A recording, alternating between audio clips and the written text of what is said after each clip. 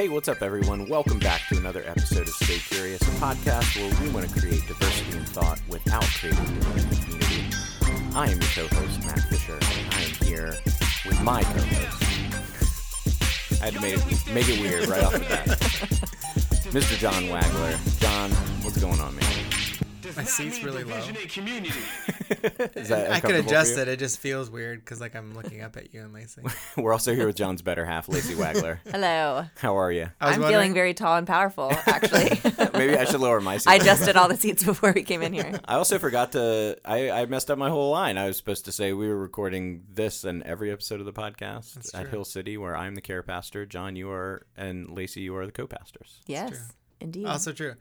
I was actually wondering how Lacey was going to enter in, if she's going to interrupt you. Yeah. Because she has a hard time entering into conversations or videos or podcasts. I say weird things. It's sometimes, it's hard too, because when we have a guest, I'm never sure if I want to tell them preserve the production magic and be quiet until we, quiet. I know. But After I laughed, I thought about that. And I was like, crap, was I supposed to be quiet? It felt unnatural. But I'm here.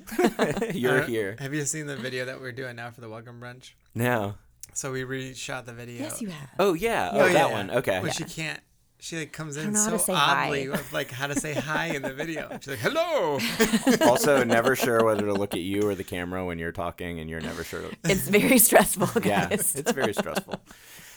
So this week we are going to sort of expound a little bit on a sermon series that we were in the middle of as of the recording of this, but will no longer be in the middle of when you all hear it.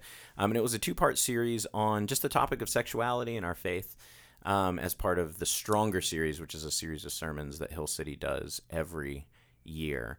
So if you haven't heard the sermon and halfway through this podcast you get... I should say message. I know we don't like that word sermon. Fine. If you weren't sitting in the narthex listening to the sermon over there. If you haven't heard that message and you'd like to, you can go to hillcityrva.com, go up to the... where does it say? Somewhere on the website. Yeah, it should somewhere probably on the be website there. it should be there. Or you can go to YouTube and go to the Hill City RVA YouTube channel and check it out. But before we get into that, we are going to do our new segment for 2021 from the feed. All right, Wagglers. We have a third from the feed with Lacey here. Yeah. It was a I had to rushed find a moment feed. to find a feed. I was like, wait, I don't have a feed, guys. Yeah, Lacey had to rush out of the recording studio, start a social media account. So what's going on in the feed? Lacey, you go first because you're the guest, and also you found something you said you were passionate about. Yeah, I forgot that I recently saw something on this person I follow on Instagram, which I'm not on there a ton, but this girl, I like to follow her, and on her stories, she made something called Scotch eggs. Oh, and tell us about that. So Scotch eggs they're soft-boiled eggs that you then wrap in basically a pancake made of sausage, and we mixed maple syrup in it, and then you deep fry it. Wow. So that when you then cut it open, it's runny inside. And so I had been thinking about this and thinking about it and thinking about it, and we did it the other night. Yeah. And they were amazing. So it's an egg from Scotland, not an egg soaked in scotch. Yes. Yeah. Correct. I'm gonna be real and say deep that fried sausage. I always thought that it was an egg soaked in scotch. So no, I never not looked our any version further. at least. Yeah. But It was really anyway. good, though. I was really thankful. That for might be Low-cal. That might, yeah, low-cal. Wrapped We in breaded. egg. You breaded it too. Oh my good Yeah. lord, that sounds like the Krispy Kreme donut hamburger. Yeah. It looks very gross Yeah. coming out like a Ugh. giant dinosaur egg Good or something. lord. But Oh man. So is that also going to be what was in your feed? It's in your No, belly. that's yeah. So a couple of things. I actually wrote them down. Did you know yesterday Top Gun came out 35 years ago? Oh boy. That made me so sad. Nothing to make you contemplate your immortality like I those this person's this old. I know, because it got me thinking. All right, so in 86 when it came out, I'm like, what would have been the equivalent 35 years ago? And it was a movie called Covedas. Were there movies? Yeah, and then the second one was David and Bathsheba. Those are the two highest grossing movies of 1951. Holy cow. And I'm just like, oh man, this feels weird. Yeah. So that was kind of a bummer. That's like when I brought up the other day to you and Joe, our coworker Joe, that when you see kids now wearing Nirvana shirts, like, freshmen in college or whatever, they're further away from Nirvana than we were from Led Zeppelin. I know. That's so weird. Oh boy, death comes for everyone. Yeah. Hopefully of summary. old age, which is soon.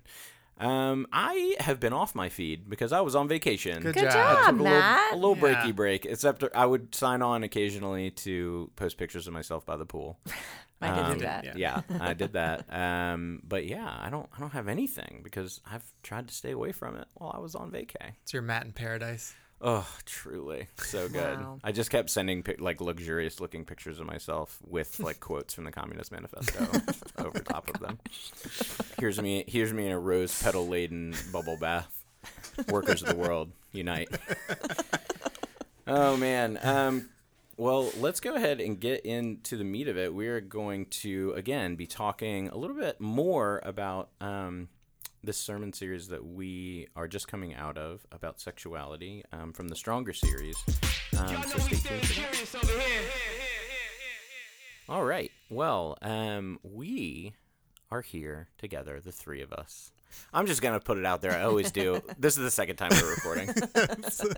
Why Really hide hoping it? this Why one's hide in. Why hide it? We really went rogue on the first one. Yeah, Very we tried. rambly. Yeah, we recorded, and then at the end, we're just like, Lacey, ever the Sorry. No, you were the voice of reason. Because if it was just up to John and I, we'd be like, yeah, who doesn't want to hear us just talk for an hour? Like, yeah, this doesn't make sense, guys. We love to hear ourselves ramble. We love to hear ourselves talk, which is why we mostly have conversations through the microphone. So this is our second pass at this conversation because the last one made almost no sense. And yeah, we're just going to kind of expound a little bit on some of the conversations that we've been having inside of our community here at Hill City. We don't always do that. We try not to have Stay Curious be like the, for those of you familiar with the Meeting House, it'd be like the after party or like the discussion of the sermon. But for this, and probably for some future episodes, we just feel like in, 20 minutes? What do you try to keep your message to on a Sunday? 30. If I'm lucky. Yeah, 15 minutes. We just feel like sometimes there's room for more. And we know a lot of you out there. Give the people what they want, Give the people what they want. More of what they want. And so we know a lot of you out there are part of our community here at Hill City, or at least are aware of what we're doing. If you want to watch the rest of, or if you want to watch the initial message that we're kind of going off of, you can find it at hillcityrva.com. You can also go to YouTube and search Hill City RVA and find it. It is in the Stronger series, and it's part 2 of the sexuality talk. That's all the preamble. Cool. Today we wanted to kind of expand a little bit on some of these things. I think primarily we wanted to talk about kind of the idea of how to have grace in this conversation. Yeah. And also, what does it mean when we say that Jesus had a high sexual ethic? Did I say all those words right? Did those words You did. make Yeah, sense in a row? They do. They do. So, John, why don't you kind of open us up with, it was a message that you wrote and gave. And what were some of the things around those two specific aspects of it that you wish you could have expounded on or that people had questions about? Yeah, I think in the end, the premise of both talks were like wanting to get back to a starting point of this conversation around sexuality, and kind of twofold. One, that the church has not done a great job over the years. There have been pockets of good, of course, but as a whole, the church has not done a great job around this topic of talking about sexuality, whether it's orientation or attraction or when someone's dating or if someone has sex, like what does that look like and how they responded and how they treated in the context of a community. And so I think, that's been, or sex within marriage is another one.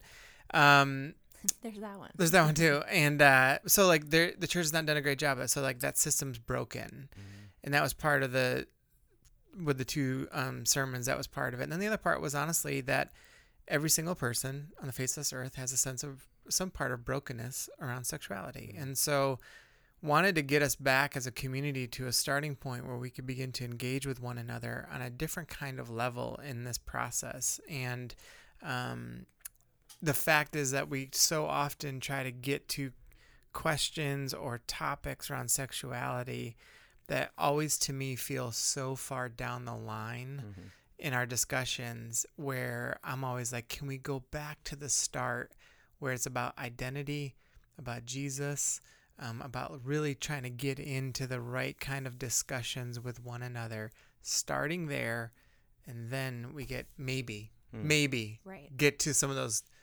Matt, you and I have talked about this in previous episodes because we've talked about sexuality a zillion times. But so often we talk about all of these different elements or perspectives on sexuality, and it's like most of the time I feel like if we would just go back to the start of the conversation, I'm not so sure we would ever get to those things that make people so mad, or we have such a strong difference of opinion or debate. I feel like so often we're like, if we can stay in that sweet spot, I'm not so sure most of the time those other things even end up mattering that much. That makes sense. Yeah. First things first. Yeah. Focus on the big stuff. Yeah. So that was like the premise of it. Right. And just thought, hey, I'm not going to go through all the things that I talked about, obviously, but yeah, we do want to talk about what does it mean to be like high grace? Like we're not like high grace, but like, Hey, Grace. but like, how can we be like really high kind of gracious community? I think the phrase that in that one quote, I don't know if you guys remember, but it was like the generous spaciousness. That is like, I'm like, man, if we can get there in our community, you need grace. And that's a huge, huge element. But then the part about, hey, we do need a high like sexual ethic too. Yeah. That's part of the conversation. Yeah. I feel like the sermon this past week on grace and truth, like really summed that up really well. Like grace is like the unmerited, undeserved love that's just going to be there. And that allows us to be really careful with people coming from such difficult places and such different places, so many of us. And then, but then there's the truth part. And so we have to look at, what as followers of Jesus, what that could look like. Yeah. When you talk about, because I think this is linked to grace a little bit, when you mention like there've been some pockets of good things, but that the church has mishandled this a lot. What does that sort of look like in particular from our different upbringings, from our different sort of faith perspectives? So like John, we've talked about, you grew up in a fairly charismatic sort of context. Lacey, my concept of you grew up at WEAG, which is a local church, which is charismatic theological. I mean, believes in the charisms and it's fairly charismatic, but is also pretty balanced. It was pretty tame in that realm of things. Yeah. It was like snake handling or anything. Yeah, didn't see any of that. And then I grew up Methodist, which is like very sort of academic, very like reason based and sort of stodgy when it's at its worst, right? Love quadrilaterals. Love a quadrilateral. So we probably all got similar but slightly differently flavored good and bad. Sure. Would you all agree that the reason we need to talk about grace is because one of the sort of unhelpful things that the church has done is use shame a lot? Yeah. Mm-hmm. What does that look like? Lacey, I'd like to know, what does that look like from your perspective as a woman pastor who has walked alongside other women? How has that shame come up? Yeah, it doesn't even come up. It's just already up and there always. It's like fish in the water. Yeah, it's the water, right? Yeah. I have been in the church for my whole life, but then have been doing ministry since really I was like 20 years old, working with youth. And my personal background is that I was like way more sheltered from just even knowing what was going on in the world, even around me. And so then when we started working with teenagers and I started hearing their stories and hearing what was going on, and then we then did college ministry and have counseled so many women. It is rare that this is not the topic that we're talking about when we're talking about someone's pain or someone's regret or shame. It is very rare for it to not be around sex in some way. And so I think that is also evidence showing that this this subject touches every area of our lives and our being. It's not just something you did one time as a teenager, but there's something way deeper that is affected when we're talking about our sexuality. And so that also means there's a level of brokenness that can go like soul deep when we're talking about this. And I've seen that. And yesterday as we were talking, I just had people's faces scrolling through my mind, and it's really heartbreaking when I think about the stories of people that I really love, that I've kind of seen them have to walk through because of this topic, and whether it's choices they made or other people made, how it's affected women specifically. That's why, when we talk about wanting to have such a grace-filled community, when you think about shame will make you hide. Shame will make you make like more unwise decisions because you take on the identity of shame. It's like, this is who I am and I'm going to do this.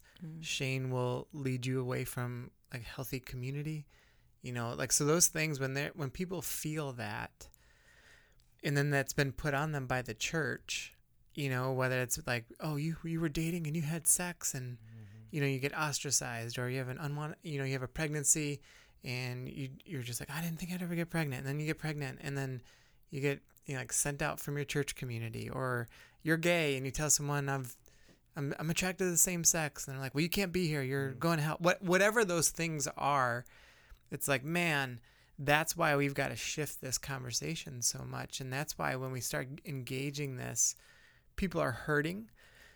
People have said no to church around this. And, but I would also say like the part that is so like frustrating is, I said this in the sermon, that like, God created sex, yet the church is the last place people want to go to talk about it or discuss it. And which is like so frustrating. But even when you think about it, like so much of our conversations is around like brokenness and whatever else, like those things. I'm like, but there's also like the beauty part, that doesn't actually get reflected in the conversations within the church or when we're teaching on it either. What do you feel like is, so one thing I want to know more about is when we talk about grace, I think that there's a sort of loaded kind of semi-grace that Christians often perpetrate, us included, Sure. where it's a grace that says, I have it figured out, but don't worry, I'll be patient while you get there. Which in some ways was kind of the grace that Jesus had, because he did have it figured out. Sure. Yeah. But we don't have it totally figured out. Kind of back to your everybody's sexuality has a level of brokenness to it. Kind of what are y'all's thoughts on how we actually show grace in this situation that doesn't come off as, oh, don't worry, I'll still be nice to you even though you're doing this terrible thing, you know? Right. How do we have a position of grace that's really like, hey, no one's perfect. I don't have it all figured out. And like, so let's talk about it. Let's not run away from it. Yeah. You want me to go? Okay. I think when it comes down to that, there is wisdom that you cannot deny, right? And you want people to make wise choices. So sure, sometimes we're like, oh man, you see like decisions people are making, you're like, I just know what would be better, And so there can be this element of like, but I'm going to be gracious to you while you're figuring this out. So that's not necessarily a bad thing, right? The crux of grace, though, is that you are giving that unmerited grace to somebody else in the midst of, because you're deep care and love for them, and that you want what's best for them, and you want them to see like real freedom and real hope and experience life like they should, and you want that for people. And so in the midst of it, when you talk about being gracious to one another, it's like, okay, everyone's on a process. Let's just say you're going to take 1,000,000 steps in this, you might be on step 37 and it's just like, hey, if 1,000,000 is wisdom and you're on 37, then you're like, I love you so much. I'm just going to be with you in this, and no judgment, no condemnation. You might screw up 86 more times while we're together, but we're just in this together with you. And that's what you need to feel and know and trust that is the reality of why we're engaging this. Yeah, I think off of that, presence is like the big key to that, because it's easy to say, hey, there's no judgment, but come back when you've got it figured out to do this thing or be in this relationship or whatever. But, you know, when I think about it in terms of a family, when I think about our kids, like, to me, grace for them means like we are locked in together. Like, we are not going anywhere no matter what happens. And this needs to be your safe place to mess up and figure it out. And there's going to be high amount of I'm sorry's, a high amount of forgiveness. But like us as your parents, like, we are with you, we are for you. And so if the church had that stance in community towards each other, I feel like grace looks like, hey, I am here and not going anywhere, but I'm going to say true things to you too, because we have a relationship where that can happen. And sometimes we all know this with our kids, you know, that gracious element that sometimes we have to tell them they can't do certain things too. Yeah. You know, like, I mean, like sometimes Jay would be like, hey, we're with you in this process, but right now you can't go play with your friends because it's just not a good spot for you right now. Yeah. You know, whatever. But like, so I think because sometimes when we get in this grace conversation, people be like, well, you're not standing for truth, or you're not doing, and I'm like, no. That's not how this works. Jesus never approached people in that manner. You know, and I think that's around this. It's like we need to give people space. We need to like get them on the process. We need to let them explore like what this could mean for their life. And we don't, man, if we all sat and started telling stories about all of our counseling sessions, you know, the things that we've all heard of like what happened to someone or decisions they made, or, you know, there's always those little things where you're like, man, that doesn't fit into my paradigm, or that doesn't fit into my little sexuality box that I think everyone should be in. And whether that's like someone sits down and you're like, no, I'm good. And in your head, you're like, but this isn't good for you. Like, no, like, I'm totally good. Like, we're fine. Yeah. You know, and so it doesn't have to be dramatic. It doesn't. So anyway, I just think the complexity of the conversation has to mean that we have to be so gracious to one another. And I think looking at people, when there's a high grace, you're looking at people as whole people, not this one part of their life that maybe needs some work, whether that's sexuality or, you know, something else. But it's looking at them as a whole person, their whole story, and how it connects together, because we want to be people who have just like a larger view of what we would hope for people and want them to experience, and like the fullness of what a life with Jesus can be like. And so I think, again, to relate it to parenting, like, we have this like higher view of what we would hope for our kids, even though right now they can only see what they see. And not saying that we know all of, you know, what everyone needs to do in every situation, but having that like just a higher view of people and their whole life and experience and what you would want for them. Yeah. And I wonder too, I'm kind of thinking out loud at this point, but I wonder if we sometimes get grace and mercy mixed up. Because even if I'm sitting here and I'm, you know, me and my wife who lived together and had sex before we got married, and we're open about that. If I'm sitting here as 21-year-old Matt and listening to this podcast, even though there weren't podcasts then, I don't think, or you had to like right-click and download them from like a Zanga site. Yeah.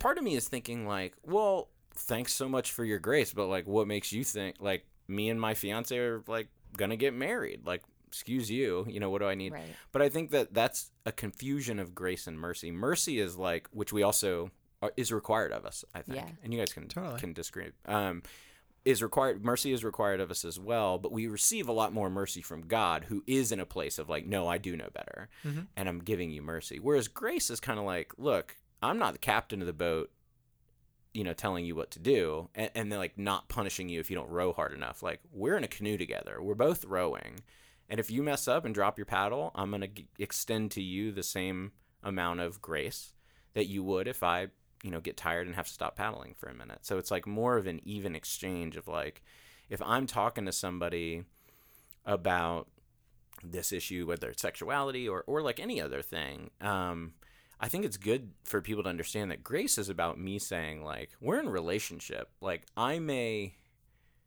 feel that I like have something to impart to you that will make your, you know, sex life better or make your relationships better or whatever, because I figured it out. But in the same way, I would expect that like if you had some knowledge that I don't have, like that you would be patient with me if I had questions. Does that track? Yeah, absolutely. Yeah, mercy is off, yeah. Sometimes like how you can look at it as like grace is more of like the blessing part. Mm-hmm. Like when you're gracious with someone, there's a blessing that goes along with that.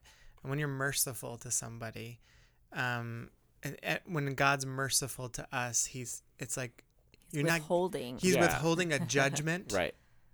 And and that's like a. But when we say I'm not judging you, that also means like I'm not withholding it. It's not my place to Correct. judge you and your girlfriend living together, or you and your boyfriend living together. Right. Literally, I'm just, if you have questions, if we're having this conversation, just know that like I have grace, and that's not the same as withholding a judgment that I have for you but won't give to you right now. Yeah. Does that make sense? That's a good way to put it. Yeah. Yeah, for sure. And I think too, Like I have a secret judgment in my pocket. Right, I'm gonna exactly. show But you. don't worry, I'm not gonna. Yeah. that's not like that's not like, our thing. Yeah. Yeah, and when you're gracious too, there's a kindness that goes along with that. And I wrote down the passage in Romans 2:4. It says, "Don't you see how wonderfully kind, tolerant, and patient God is with you? Does this mean nothing to you? Can't you see that His kindness is intended to turn you from your sin?" Meaning, like it's like God's kindness leads us to repentance. God's kindness, and like that, we should embody that kindness towards one another. I've thought about this a lot, Matt. This will puff you up a little bit, but Let's do it. when one of the reasons that you switched roles was Lacey and I would sit back and be like, the level of kindness that you give towards people is shows such care for their souls and their well-being, and you're sensitive to that. And I know people look at you in one way on the front end until they actually get to know you, but like one of the biggest reasons that we would talk about is like you're just so kind to people, and that kindness is what draws people in to be like, hey, there's something bigger for you in the midst of this. And I think that's what the church has missed so much in this conversation is like, man, when we aren't kind to people that the LGBT community, if we aren't kind to someone who just got pregnant, outside of marriage, if we aren't kind to the person who's just like, I'm having sex, I've had sex with 4 people in the last, 5 months, if we aren't kind to those people and like bring them in, then where are they going? They're not going to be around us. Yeah, why would they want to be here? And so I think that piece too with grace is like there's a level of kindness that people feel, and that when people feel that, like I think about when I lost my virginity, and I remember how certain folks responded to me. There was no kindness there. There was no mercy there. And man, what a different story that could have happened, honestly, if someone had taken me under their wing, because I was also a kid that was searching, for identity, and a whole other thing. But like if someone had taken me under their wing and like lovingly and graciously like brought me in and painted a different kind of picture for me, I've always wondered if my story would be different around this. And that just didn't happen, which is part of why I think it's a driving force for what we do. Yeah. Yeah, and I like, for me, growing up, I was always taught, I think, so my parents, my mom was a youth pastor and was a progressive youth pastor. I mean, as far as like, she was reading the books, she was going to the Willow Creek stuff, like she was on whatever the latest thing was. So she did a great job, both for me and the kids that she youth pastored. But I think even what she was being given was not holistic enough, because I was taught all the right things. Like if every person you sleep with before you get married, it's like tearing off a little piece of a heart, and you don't, what will you have left to give to the person God has for you, which is a lovely like illustration and worked for some people, but it's not all, it's not all there, especially for boys, I think. Or, definitely always taught to respect women, all of that stuff. But for me, the thing that was not, and it's no one's fault really, it's just like, it was never broached and I didn't confront it until years into my marriage. The problem was not the sexuality or the sex or the wanting to have sex or whatever. It was, how do you deal with not getting what you want? Like, it probably had more to do with like, no, you can't have that hot dog or whatever. Like, no, we're not doing that today. Shouldn't say hot dog on the sex conversation. Yeah. I mean, earlier you said the church did a bad job of what that looks like. And I'm like, I know. I thought that too. I was like, I don't think I should say that here. I mean, it's going to happen. So for me, I later found out that like it wasn't about that Yeah. the sex. It was about me not being able in my head to understand that like, yeah, but I really want this thing. Yeah. Yeah. Yeah, but I really want to do this thing. It's Right. like, well, it's not about what you want. And you know, as a result of that, I hurt women. I hurt people. But kind of to go off of that a little bit, I wanted to ask you both a question, especially as pastors and as pastors who have worked with kids and adults. Mm-hmm. Do you think that part of the problem is that we talk about this topic the same way with adults as we do with teenagers? Like, do you think part of the problem sometimes is that we... Like, what do you mean specifically by that? So, well, one thing we talked about in our now lost recording No one The will lost ever hear. recording. is the exclusivity thing. Like, you're either in the club or you're out, and once you've had sex one time, Right. then you lost your V card, and like that almost always, not everyone, but most of the time, I know certainly for me, it was like, well, now you're out, Might as so well. you might as well enjoy Right. the Yeah. benefits of not having the V card anymore, right? So like in, you know, the exclusivity thing, or the just like kind of, I think for teenagers and for kids, there needs to be a sort of look. Not that we're not doing sex education and all that stuff. Like, for that, it's not like just don't do it. But there needs to be more of a boundary, because it's like With we were kids, talking it's about. a lot of preventative. Like, Yeah, you really well, are trying to like you're- set. Yeah, to you're not who keep you them are yet. from- Like, yeah. you're not ready. The Yeah. reality of it is that a 16-year-old kid is less ready to have sex than a 26-year-old person. Yeah. Totally. Whether it's in or out of wedlock. Yeah. Like, it just, Yeah. you're not. It's like we were having the weed conversation. It's like, wherever you fall on this, don't let your 14-year-old smoke Right. weed. Like, Yes. you know, you're just There's not ready certain for that. boundaries that just should be there. So, and I wonder sometimes if we just like kind of take our not the three of us necessarily, but Western Christianity as a whole, we kind of just like take how we talk to teenagers about it and talk to 20-something and 30-somethings about it. Mm-hmm. I That's just had this interesting. thought, so if Yeah. we don't. I don't know if this answers your question exactly or not, but I do think that there is kind of the flaw in the way that we talk about it is, you know, yes, with kids there needs to be like maybe even more clear the boundaries piece of the conversation, but it is so much of like, here's what you can't do, like what you were saying. You're Yeah. like, but I want to do it, and like, nope, you can't do that, you Yeah. can't do that, versus painting a fuller picture of like, here, let me give you a vision for what this really awesome thing that God created, what it is meant for, and not just in I don't know, I feel like the teaching on that is like pretty weak, typically, but showing a vision of like what giving this part of your life over to Jesus could be like, and what that means for you as a person and who you become later on, because I feel like so much of the teaching on sexuality is really short-sighted, whether it's to kids or adults. It's just like, don't do this thing right now, and then once you're married, do this thing, and you're required to do this thing.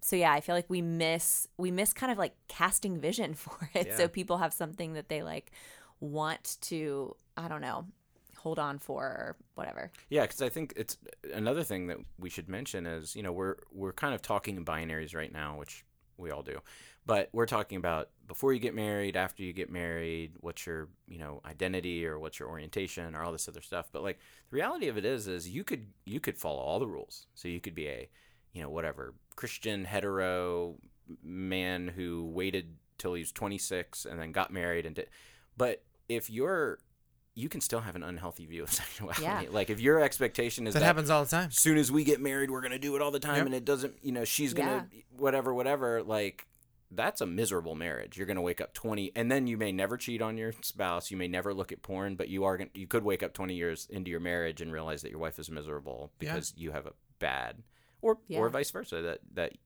as a broken sexuality that never got dealt with, your husband feels used and ignored.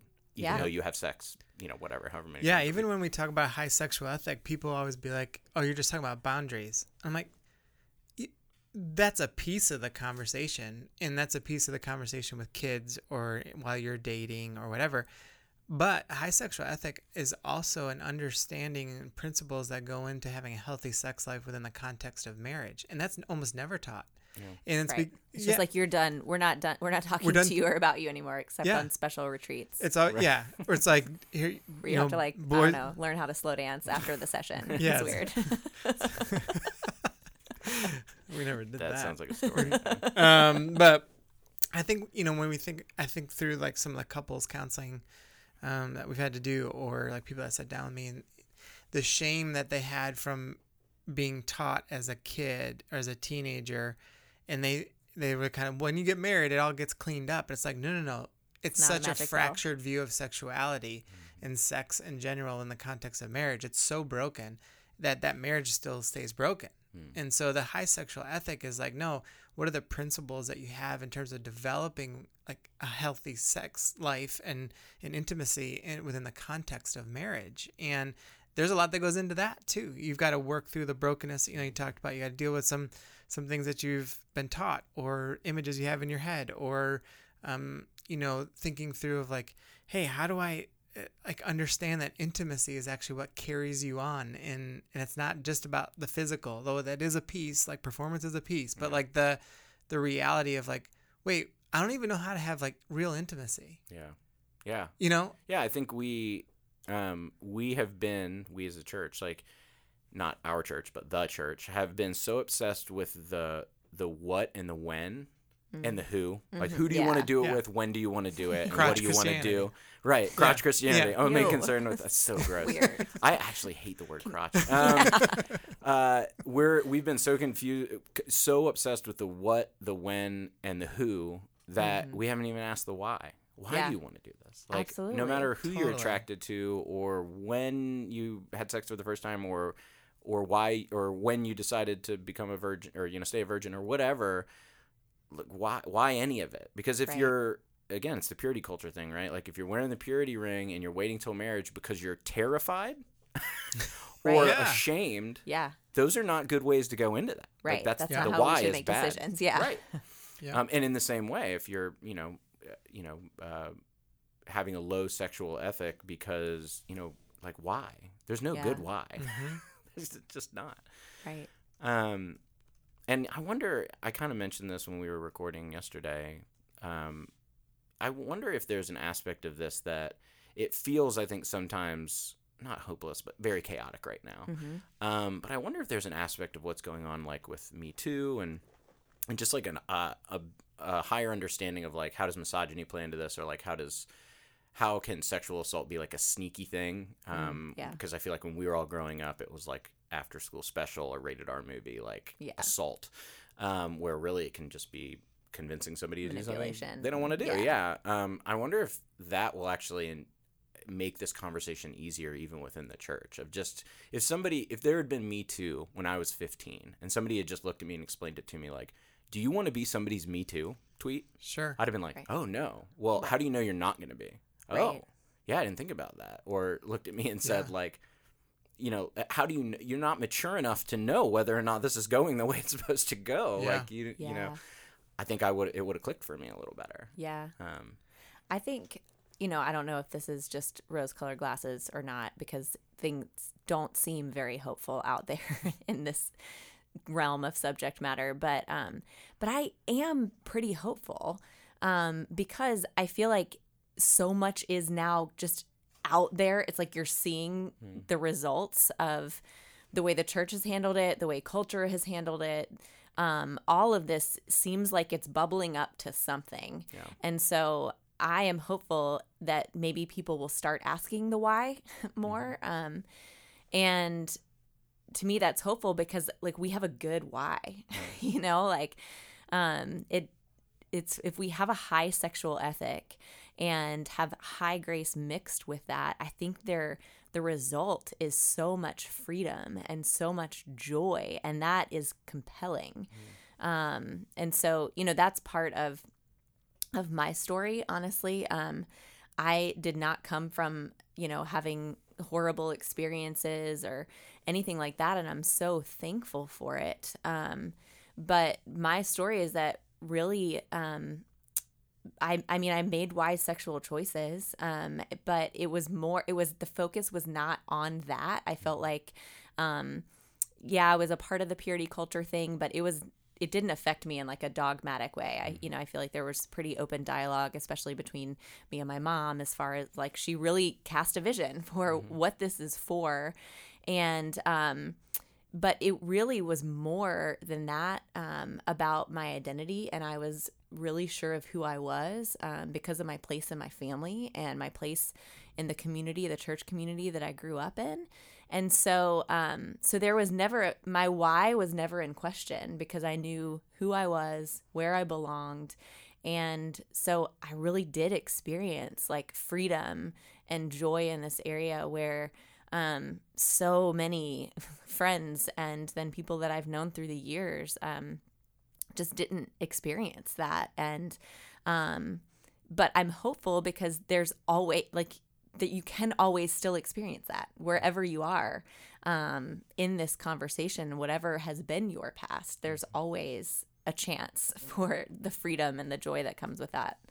Yeah, that's the redemptive part, of when I think no matter what place you're coming from, the redemptive part of Jesus, the redemptive part of just moving towards a more gracious, loving,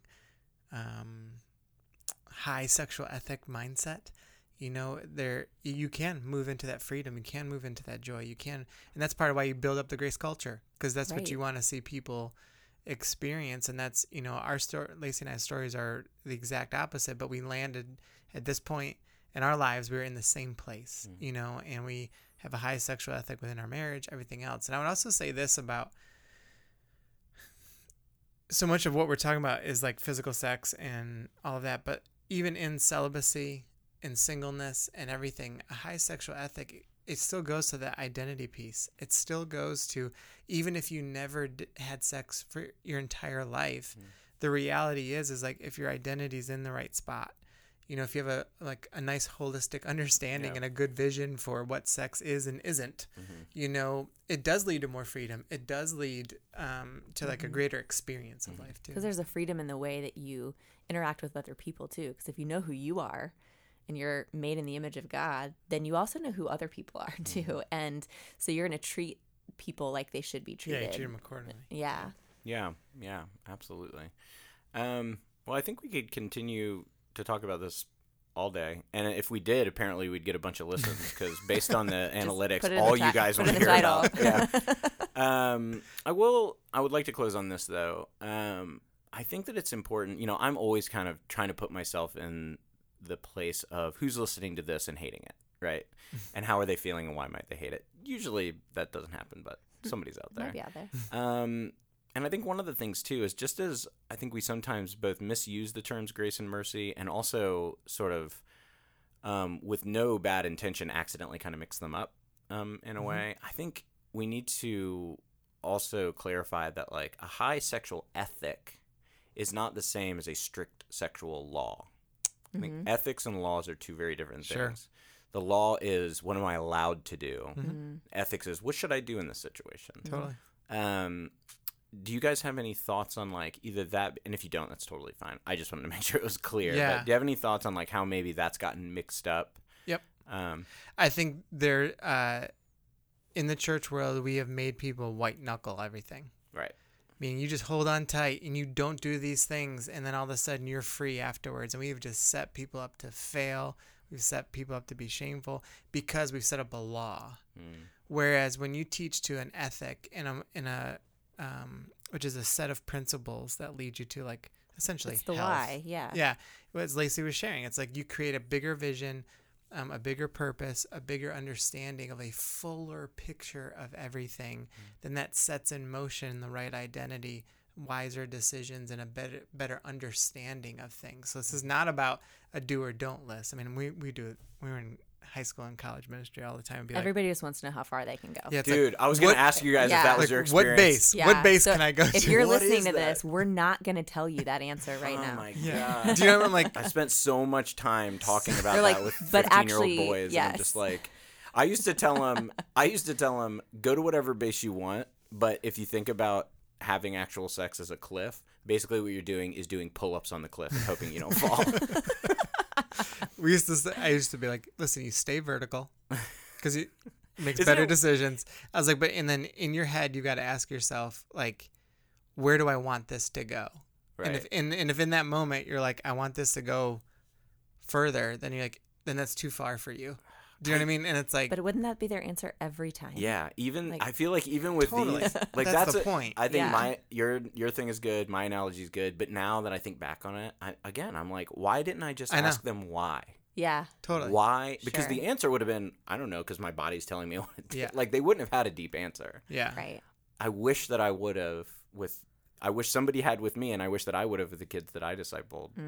As, I like, did. young life leaders There's and some stuff. things I can't say on here that I would say to the kids that would reach towards that. Right. You know, and there's language that I would Not use eh, on our I wouldn't use podcast, on on our our very podcast. family But- friendly. Yeah. but there was a reason for it because when you're talking to teenage boys Right. and they're in a place, you're like, let me talk your language to get you to better understand where this is going. I just imagine you as that Steve Buscemi meme where he like has the hat on backwards and is like, "Hey there, fellow teens." Oh man. Anyway, Cool. Well, thanks everyone for tuning in to this episode of Stay Curious. If you have questions, quips, comments, or quotes, you can send them to staycurious@hillcityrva.com. Rate and review us if you get a chance, and share the episode so other folks can get in on the conversation. And as always, until next time, remember to stay curious.